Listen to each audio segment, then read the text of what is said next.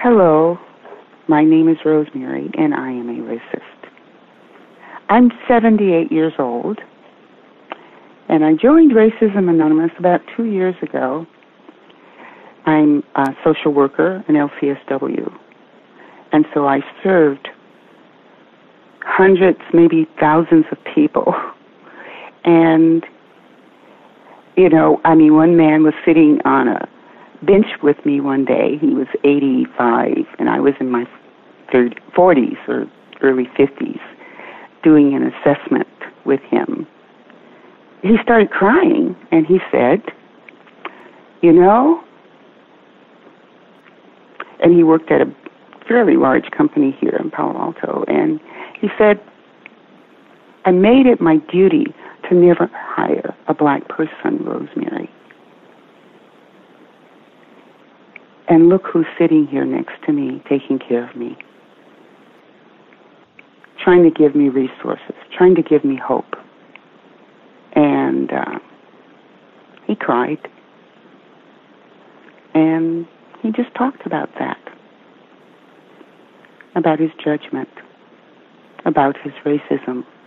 To hold that as an honorable thing to do, you have to take care of your racism. I have to take care of my participation in racism by speaking up,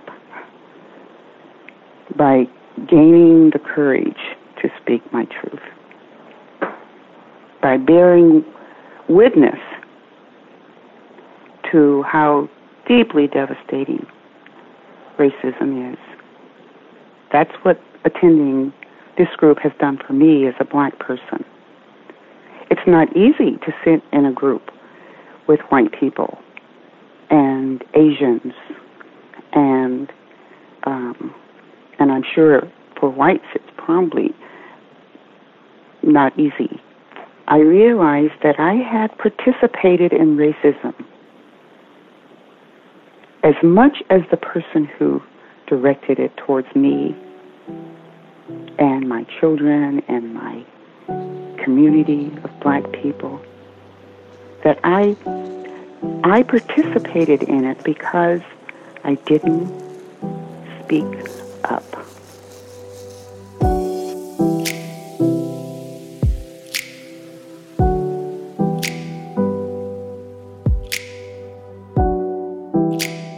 Hi, I'm Jeff Krasno, and welcome to Commune, where every week we explore the ideas, values, and practices that bring us together and help us live healthy and purpose-filled lives. You're a little bit racist. Well, you're a little bit too. I guess we're both a little bit racist. Admitting it is not an easy thing to do. But I guess it's true. Between me and you, I think everyone's a little bit racist sometimes. Ron Buford is the pastor of the Congregational Community Church of Sunnyvale, where he founded Racist Anonymous. Members are encouraged to honestly consider their bias towards others on the basis of race, gender, sexual orientation, religion, or any physical difference. When they gather, they discuss the ways racism and bias occur in their own lives.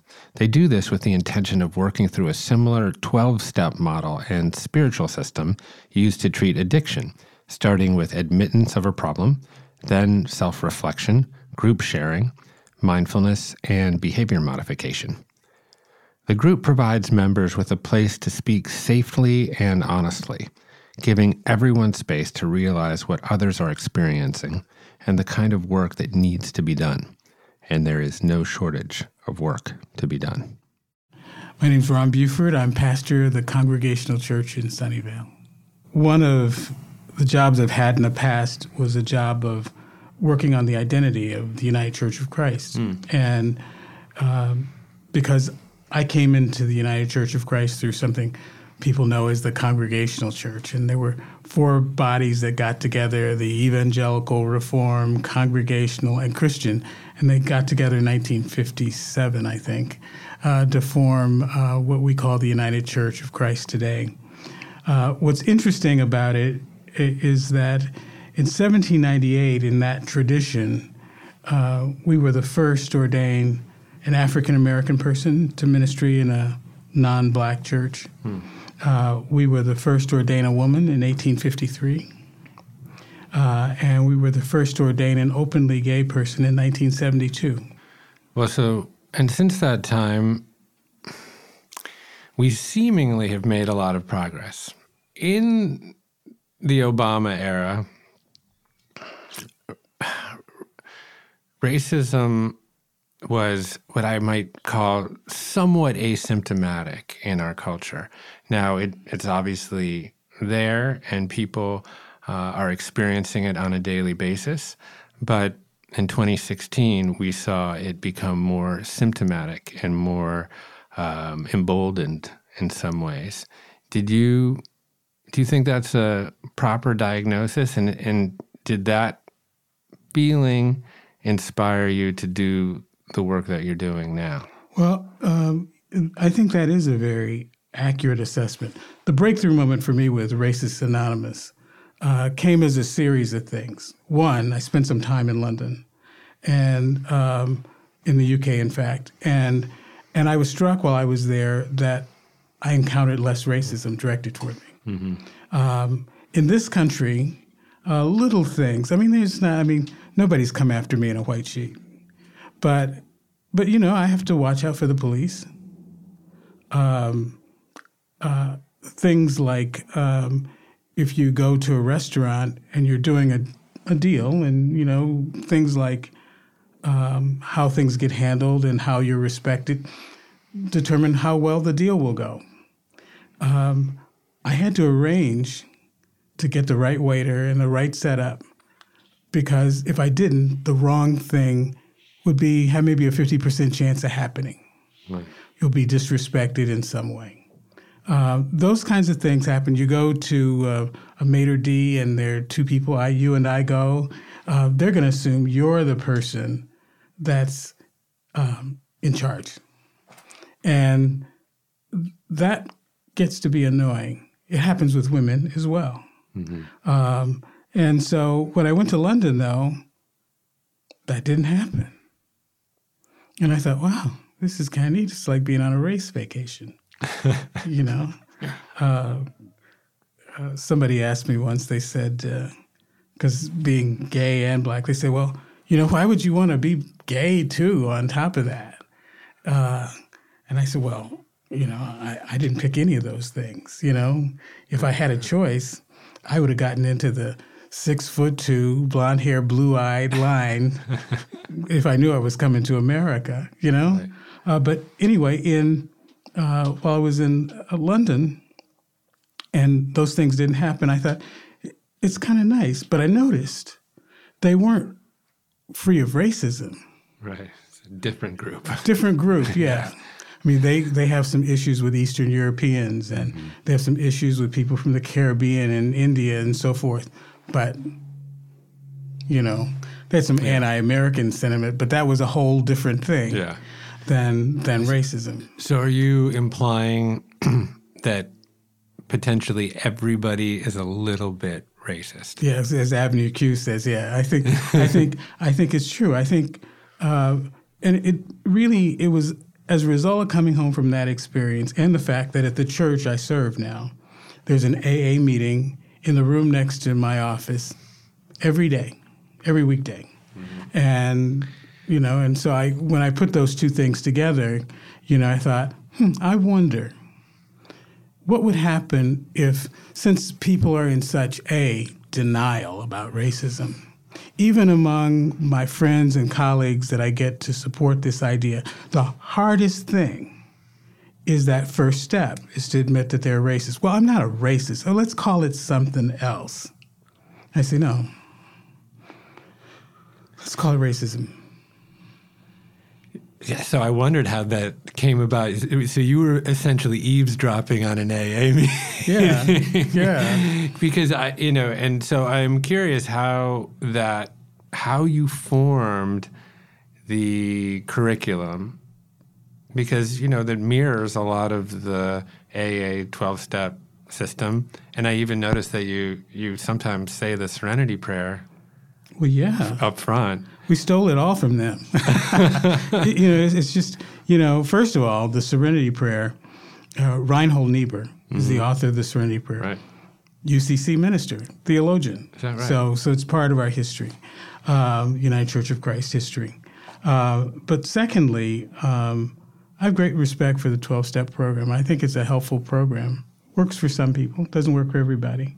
But I thought it provides a methodology for dealing with it. And the denial thing is, I think, the important thing. We are in denial about being racist in America.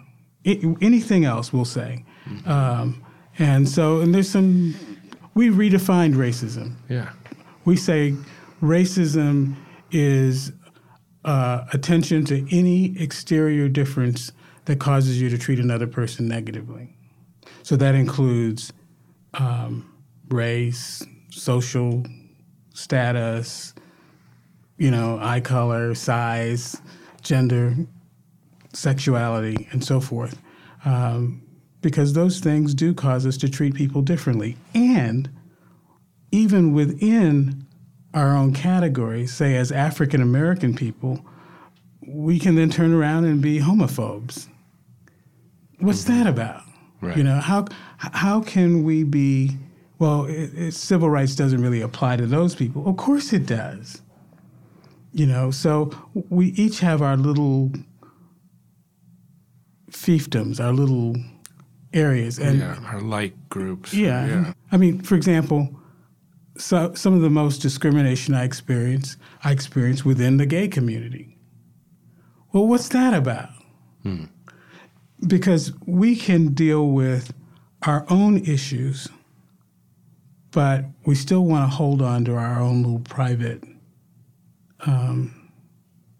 bias and bigotry. Some people believe that Black, brown, minority people can't be racist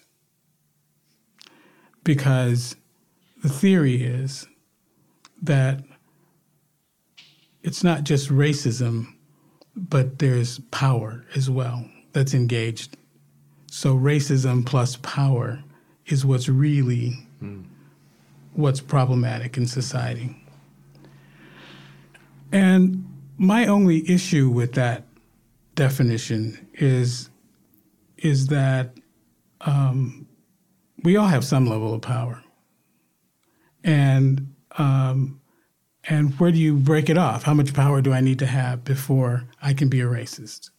So I think, as you suggest, the hardest part of this process is raising your hand and acknowledging your own racism. Yeah. I'm wondering if you can help take us through the process, because there's something I saw in the workbook. The first question you ask is the first time I encountered or saw racism, fill in the blank. But the second is the first time I saw my parents do something racist. That's right. And what's so important about that question? What's important about the first question is really a warm-up question. Right. The real question is the parental question. Yeah. And so by the time you get to that second, and it takes people a lot to open up and say that. And I usually model it, and I tell the first time I saw something racist happen and the first time I saw my parents do something racist. And then we ask other people to do that. What happens in that time is community is built. Trust is established as a result of sharing something that is that personal. And all the people who came saying, I know I'm not a racist, almost in that instant, realize I need to rethink that. Yeah. There is nothing more community building or courageous than being vulnerable. Absolutely. Right? So essentially that's the design of that question. Absolutely. It's like, I'm going to bear witness to my own vulnerability in front of all these people. Well, yeah, I mean, at the heart of most of our religion is some form of confession. Interesting, yeah. And you can't confess if you can't be vulnerable. And so it's important. It's an important step. And what happens is people don't instantly go start saying they're racist. It takes people weeks. Yeah, I mean, obviously we're dealing with a current events in society right now that is potentially more polarized than it's ever been. And, people are suffering, families are being separated at the border, police brutality, all of the things that now have become endemic to our society. And it's hard to underplay in any way the suffering that people are going through. At the same time, I would ask you, do you feel like what's happening now is almost a necessary thing that could end up being a good thing, in the sense that it's almost like the body telling us that we're sick? So it is encouraging us to take some personal responsibility and get involved. Absolutely. And enact for change and find that life of purpose and have social impact. I mean, at the same time, we see record levels of people running for office and taking to the streets. Do you feel like maybe there's some positive end? So yeah, I think in my theology as a minister, I believe that creation was never finished. That God put us here on the planet as the finishing agents of creation, to bring about the things that are not quite right. We're to fine-tune and fix those things. People say, well, if there's a God, why is there sickness and death? Because our work isn't done. That's why. But when it's done, there won't be these things. We got stuff to do. And racism is one of those things. We can't just sit back and say, oh, the world's awful, there's racism. Of course there's racism, sexism, homophobia, all these things. But we can get beyond them. Yeah. Well, with I think some tools. With some tools. And I think what you're saying, which is so powerful and gives me hope, is that it's the idea that this is not something that's happening to us. Like, we can be active participants in creating the society that we envision as ideal. Absolutely. I think the big thing about Racist Anonymous, at least for me, even though I started with the idea that we're all racist, I didn't really believe it. Do you know what I mean? I believed it, but I didn't believe it. It's like, how bad could I be?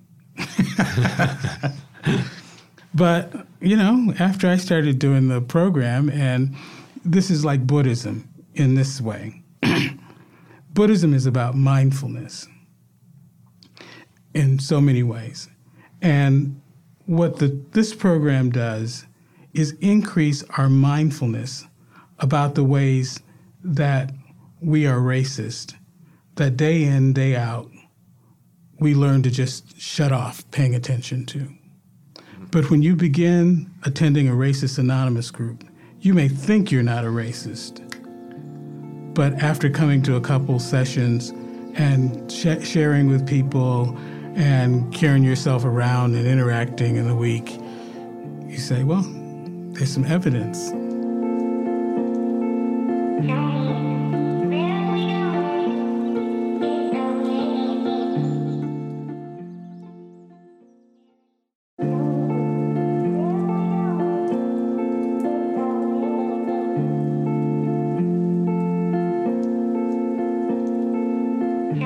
This is not easy work to do. So to support this process, we sat down with our friend, Evelyn Carter. Evelyn is a research scientist at UCLA within the Bruin X division of the Office of Equity, Diversity, and Inclusion. She works to develop, implement, and test the efficacy of programming to improve diversity and campus climate. So my name is Evelyn Carter, and I'm a social psychologist. So that's kind of the technical thing that I do. But I answer that question in lots of different ways. So I'm a researcher. I study how people decide what counts as racial bias and how they have conversations about it. And so I think that's probably the broadest, most accurate way to describe what I do. Okay. So, well then what does that actually mean, racial bias? Like, what is an implicit bias? So racial bias means lots of different things to different people, depending on your group membership, depending on where you grew up, depending on what kind of you've paid attention to in the world around you. So racial bias in general is just the notion that people from different groups, racial and ethnic groups, are treated differently as a function of who they are. And so that can manifest in all kinds of ways, very explicit ways, right? Where you say, I don't like you because you are a member of X group. Or you say, I really like you because you're a member of X group. But it can also, and so that's really explicit, but it can also manifest in more implicit ways where we've essentially been inundated with all these kinds of messages. And so our brains make these associations as a function of the stories we've heard, as a function of, the things that we've seen in the news, the TV, media, things like that. So an in-group is basically the people who are like you, right? So you can think of your in-group in terms of people who look like you, who sound like you, who come from the same, hometown as you do, who you share any kind of important feature of your identity with. Somebody that you could look at and be like, you're like me, right? And so the good news is, right, we have all kinds of feelings, positive ones, toward members of our in-group, and that makes sense, right? There's evolutionary reasons why that's necessary, and also, just kind of social affiliation reasons why we want to like people who are like us. What also happens, though, is that if we have an in-group, we also have an out-group, right? And those are people who are not like us, the people who don't share the same background, who don't look like us, who don't talk like this, what have you.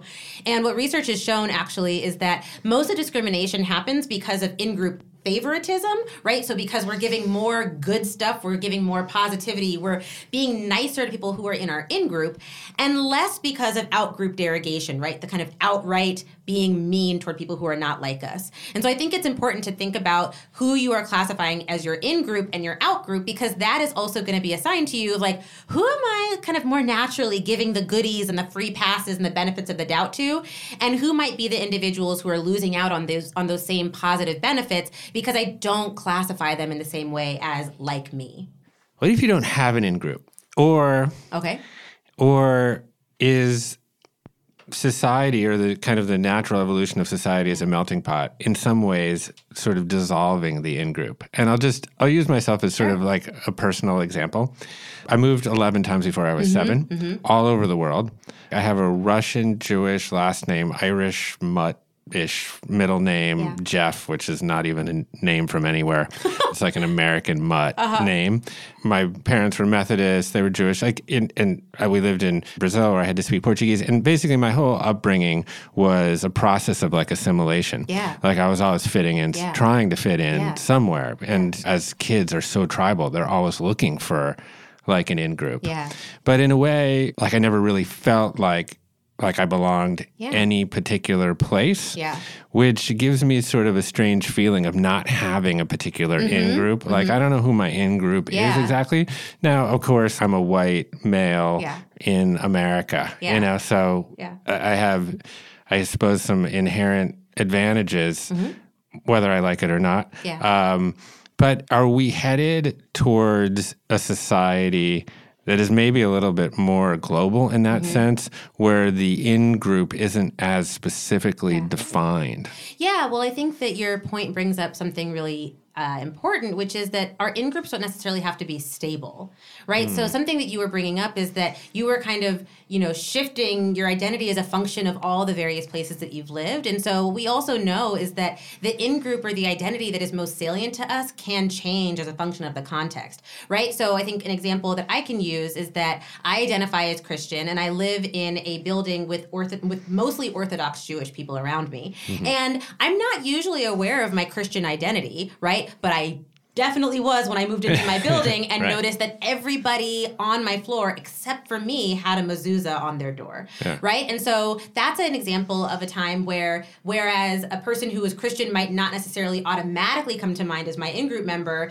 suddenly if I can find somebody else who, is available to go grocery shopping with me on a Saturday, that means something very different, right? So I think the answer to your question is that our in-groups shift as a function of who we're around and where we are and our personal identities. And so I think that the kind of goal that I would see is to allow everybody to have what's called like a dual identity, or really a, kind of multi-layered identity, right? Which says, I recognize that we all identify as kind of this broad umbrella, depending on how broad you want to get, right? Like you could start and be like, we're all humans, right? And so I think that recognizing the different spaces in which we feel most comfortable as a function of, kind of who's around and who's like us is how we can start to notice our in-groups. Also acknowledging, though, that definitely shifts as a function of, lots of different things. Right. So everybody kind of has that, right? Because everyone has formative experiences. Yeah. And so does everyone have some form of implicit bias? Absolutely. Yeah. So, I think, I remember when I was watching the,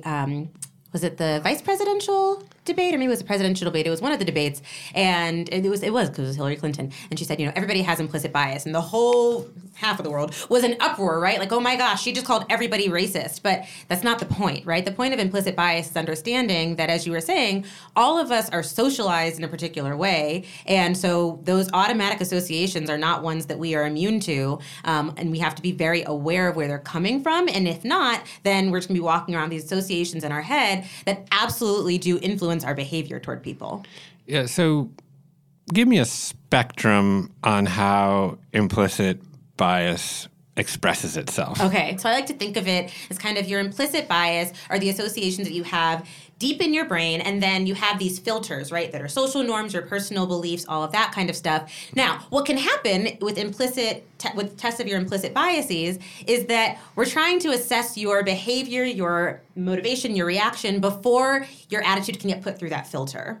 And so you have to measure people's behavior in terms of stuff that happens before the filter, right? So that usually means that implicit bias impacts the nonverbal behaviors. So things like the number of eye blinks, right? If you're really uncomfortable, you probably blink your eyes a lot. You're doing it right now.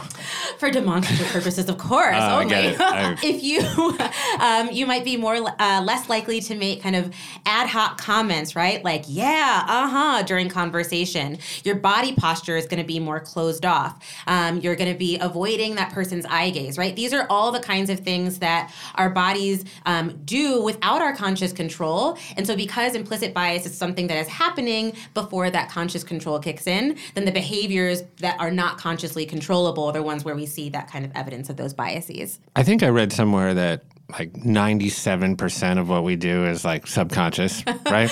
There's something like that. My mom actually, she used to say, I forget exactly what it was, but she was like, most of your communication is your body language and your tone of voice. And so she'd always be like, tone of voice, Evelyn, body language. No, but we go through life all the time and we're not really thinking about what we're doing, right? Yeah. This is all just happening. We're wired ourselves up. We've trained ourselves. And generally that stuff is relatively like banal, right? Mm-hmm. But not always. Right. Yeah. So, I think that your point is really a wonderful one, right? That there are so many things that we do without even thinking about it, right? But that's where the problem comes in when it refers to bias, right? Because a lot of times what's happening is if we're not careful and aware of the different ways in which we treat people, right? So then it matters. So let's say that you are interviewing two candidates and you're a white guy, you're interviewing a white guy who happened to go to the same university that you did, right? And you also have to interview a black guy. He did not go to the same university that you did, right? So not the same race, not the same university. DAC is stacked not in his favor. Now, what we know in terms of our implicit biases, you might find it more natural to have a conversation with somebody who looks like you. You guys can talk about your shared experience at this university. You might build a better rapport with him. Your conversation with him might last a little bit longer than the length of a conversation with the black candidate who did not go to your school.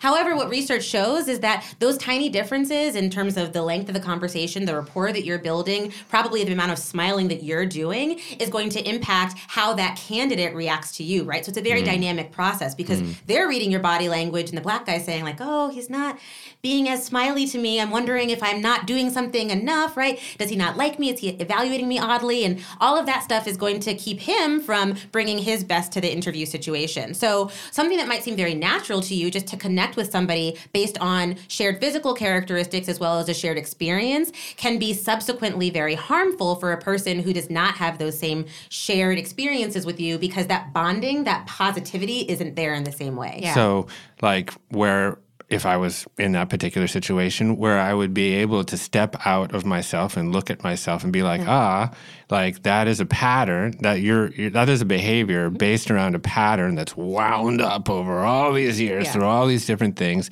And now I have to consciously unwind some of that pattern. Yeah. So I think the first thing that you could do in order to foster that awareness is to just look at your life, right? So think about where it was that you grew up. Who were the friends that you had growing up? What were the kinds of influences that, really shaped you and your attitudes and your beliefs about things, right? So like I grew up, for example, in the Christian church, right? And there are lots of different beliefs about homosexuality, about same-sex marriage that kind of were ingrained in me as I was growing up. And those are things that I had to work to be aware of and unwind as I, kind of went along my journey to being a more egalitarian person when it comes to members of the LGBT community. So I think being mindful of kind of how our backgrounds and our experiences are really shaping the way that we see the world around us is really important.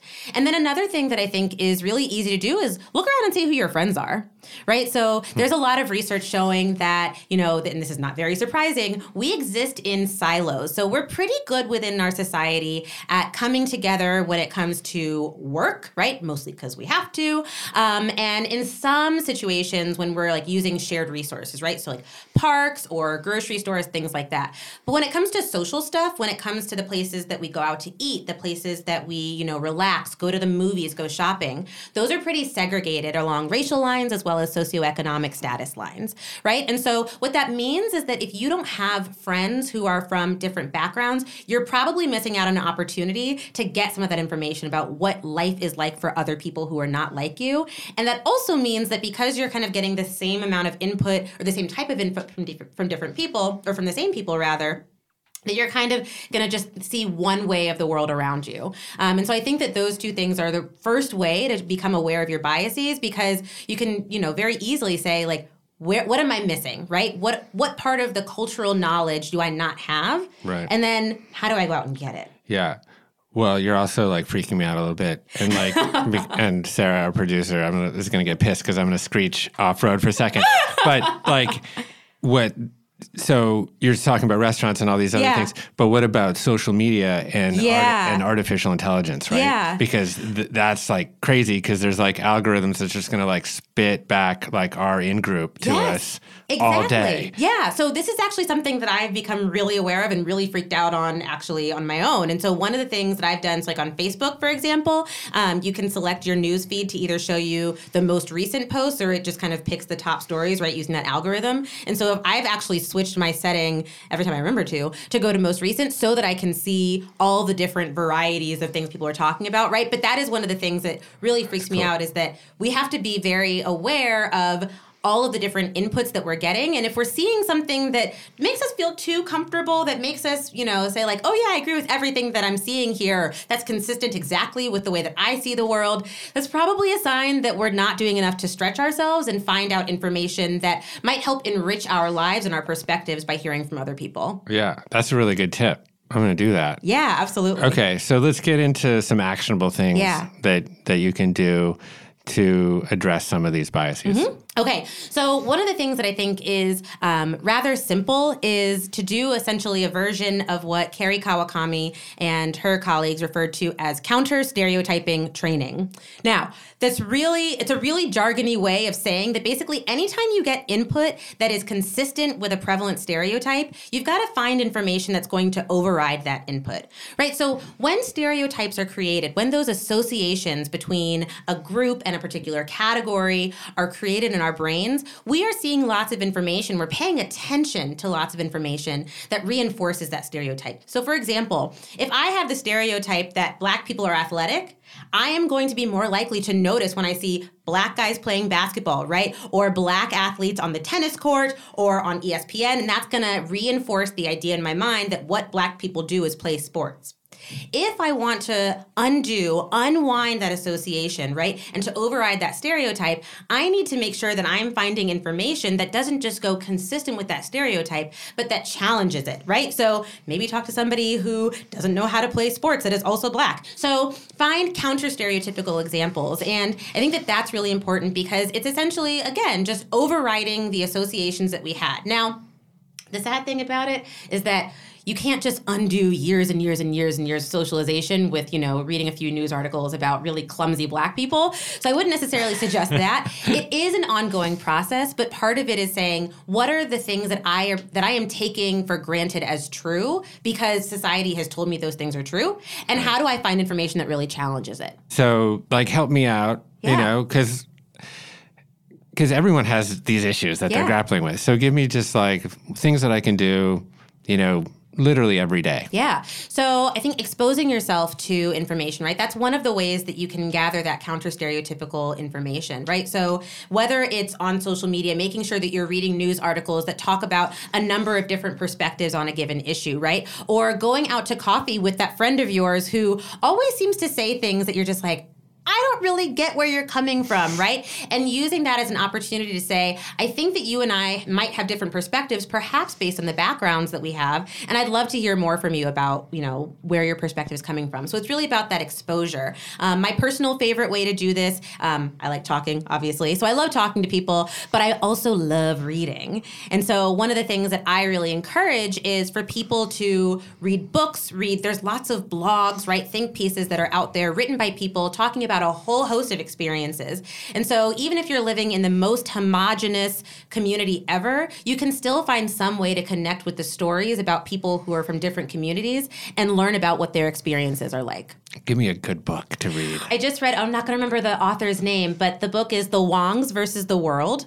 And it is about a family actually that lives in West LA, I think maybe in Beverly Hills. And it's during the time of the Great Recession. And it's a Chinese American family. And so the father kind of, made his way up from nothing. And then essentially hijinks ensue as he loses his money in the recession. And it's about their family. And it's just it's nice because it's a story that, is kind of a traditional, quote unquote, everyday American story as you would read it, right? But it doesn't center around white people. It centers around Asian people. And so I think that that's also really nice, right? Because it starts to disrupt the idea that we can only tell really exciting kind of traditional American stories if they're featuring white people, and that book is not. It's really funny. So I highly recommend that one. And then I would also recommend Homegoing, and that one is by Ya Gyasi, and that book literally changed my life. It is a book about twin girls that are born in Africa, and they are separated during the slave trade. One ends up getting taken over to the States, and the other stays behind in Africa. And the book follows their lineage. And I think that book is really nice because for me, as a Black woman, as a descendant of slavery, I remember reading it and feeling like I connected with somebody who was finally telling my story in the way that I didn't even know how to articulate. And so I think that if there are people out there who are wondering, what does it feel like to not know your lineage past your great-grandparents, right? What might it feel like to know that you are a descendant of slavery and all of the different historical racism and current racism that you face? That book is a fantastic and really invigorating way to read and learn about that experience. And I think books in general are so good, right? I have some friends who have a 20-month-old, and they read to him 40 minutes a day, and they are really intentional about getting together a library of books that talks about all different kinds of experiences, right? So he is biracial, and they read lots of books about the March on Washington. They read books by Native American authors. They read books about members of the LGBT community. It's just a really intentional thing that they are doing to say, we know that our son is going to be inundated with all of these associations that we don't want him to have. And so we have to start early by disrupting those and helping expose him to information that really counters that narrative that he's going to be hearing as he continues to grow up in this country. And so what what are your goals? Like, what represents success for you in this work? I don't know if I think about what success looks like, mostly because I think I've resigned myself to the fact that the most successful thing ever would be to not have a job, right? Like, my goal is to combat racism. And so if I were really successful, I would have combated it and it would be gone. Right, so you're trying to work yourself out of a job. Fortunately / unfortunately, I don't think that's happening. You might have soon. a job for a while. I think I will. So I think kind of my personal goal is to educate as many people about bias and to encourage as many conversations about it as possible. Because one of the things that I really realized is that I'm super comfortable talking about identity like all the time, right? I don't, realize some people like whisper when they say Black, right? Or like Asian. I'm just like, I don't do that, right? So I'm out at restaurants talking. I'm like, oh yeah, Black person. People are looking at me like, Evelyn, what are you doing, right? But so I think that I'm very comfortable with it, and I've recognized that a lot of conversations with other people have really been good because I bring that kind of comfort, and we just like talk very candidly. And I want everybody to feel that kind of comfort when having conversations about this, because the topic of racism is already, contentious enough. There are very real differences in the way that we see and experience the world, but I wish that we could have conversations about them that, really recognize the perspectives of those who are experiencing the racism and discrimination. Yeah. And help to, validate their experiences and figure out how we can work together to make change happen. So fostering more conversation in a very comfortable way is probably my ultimate goal. Yeah. Well, it's good that that's your goal because you're a wonderful connector. Oh, thank you. And a prolific talker already. I get a sense of it in the best way. Well, Brene Brown has a wonderful quote. Yeah. She says, and I'll butcher it, but it's hard to hate up close. Yeah. Or move in. Yeah. Right? Yeah. So if you can connect with people, through your enthusiasm, yeah. I think that brings us closer together. And that gives us a sense of belonging. Yeah. And, these biases perhaps start to melt away. Yeah. Yeah. So. And I think it's really important, too, because, there are so many stories that I've seen, from people who are saying, like, somebody came up to me and they said, I've never seen like a Black person before, right? And it's like, oh, suddenly by meeting a real person, it's not just, I don't see you just as the stereotypes, right? But I see you as the actual individual that you are, not in spite of your group membership, but I don't see you as just your race or your gender or your sexual orientation. And I think that it's really important to come to a place where we can, instead of seeing a person through the stereotypes and our assumptions that we place on them, see them as individuals and begin to celebrate all of the parts of their identity that they think are important and to value those as we really foster those individual connections. All right. Thank you, Evelyn. You're doing great work. And I think you should run for office when you're done with this. Oh, my God. I can't even imagine running for office, but I would be happy to work behind the scenes on somebody's campaign if they, No, you're running for office. Sorry. Check in with me in 10 years. We'll see what happens.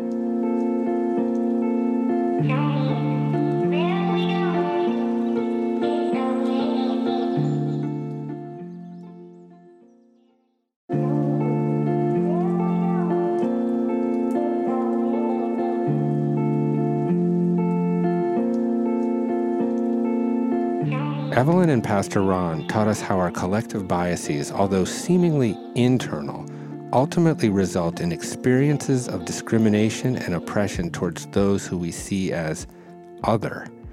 They underline the importance of us all individually doing everything we can to combat implicit bias and the unfortunate results it produces within our society.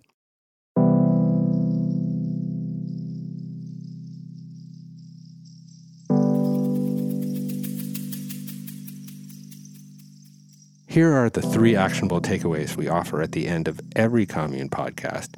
Number 1, collective action and activism. If you have privilege or power, use it to empower other groups. Get involved with social justice-oriented groups near you.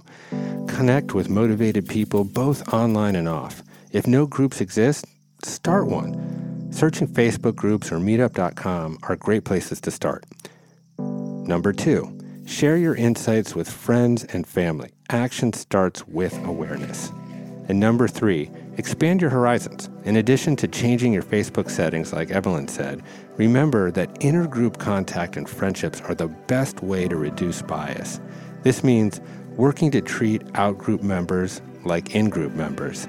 Like she said, Small interactions matter.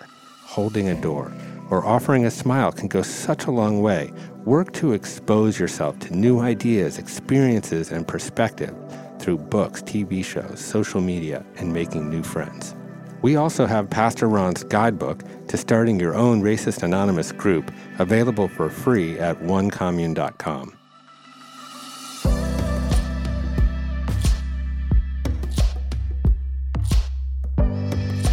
Well, that does it for this week's episode. Thanks for listening. Come back every week for new episodes. Be sure to subscribe on Apple Podcasts or wherever you get your favorite shows. We'll see you next week.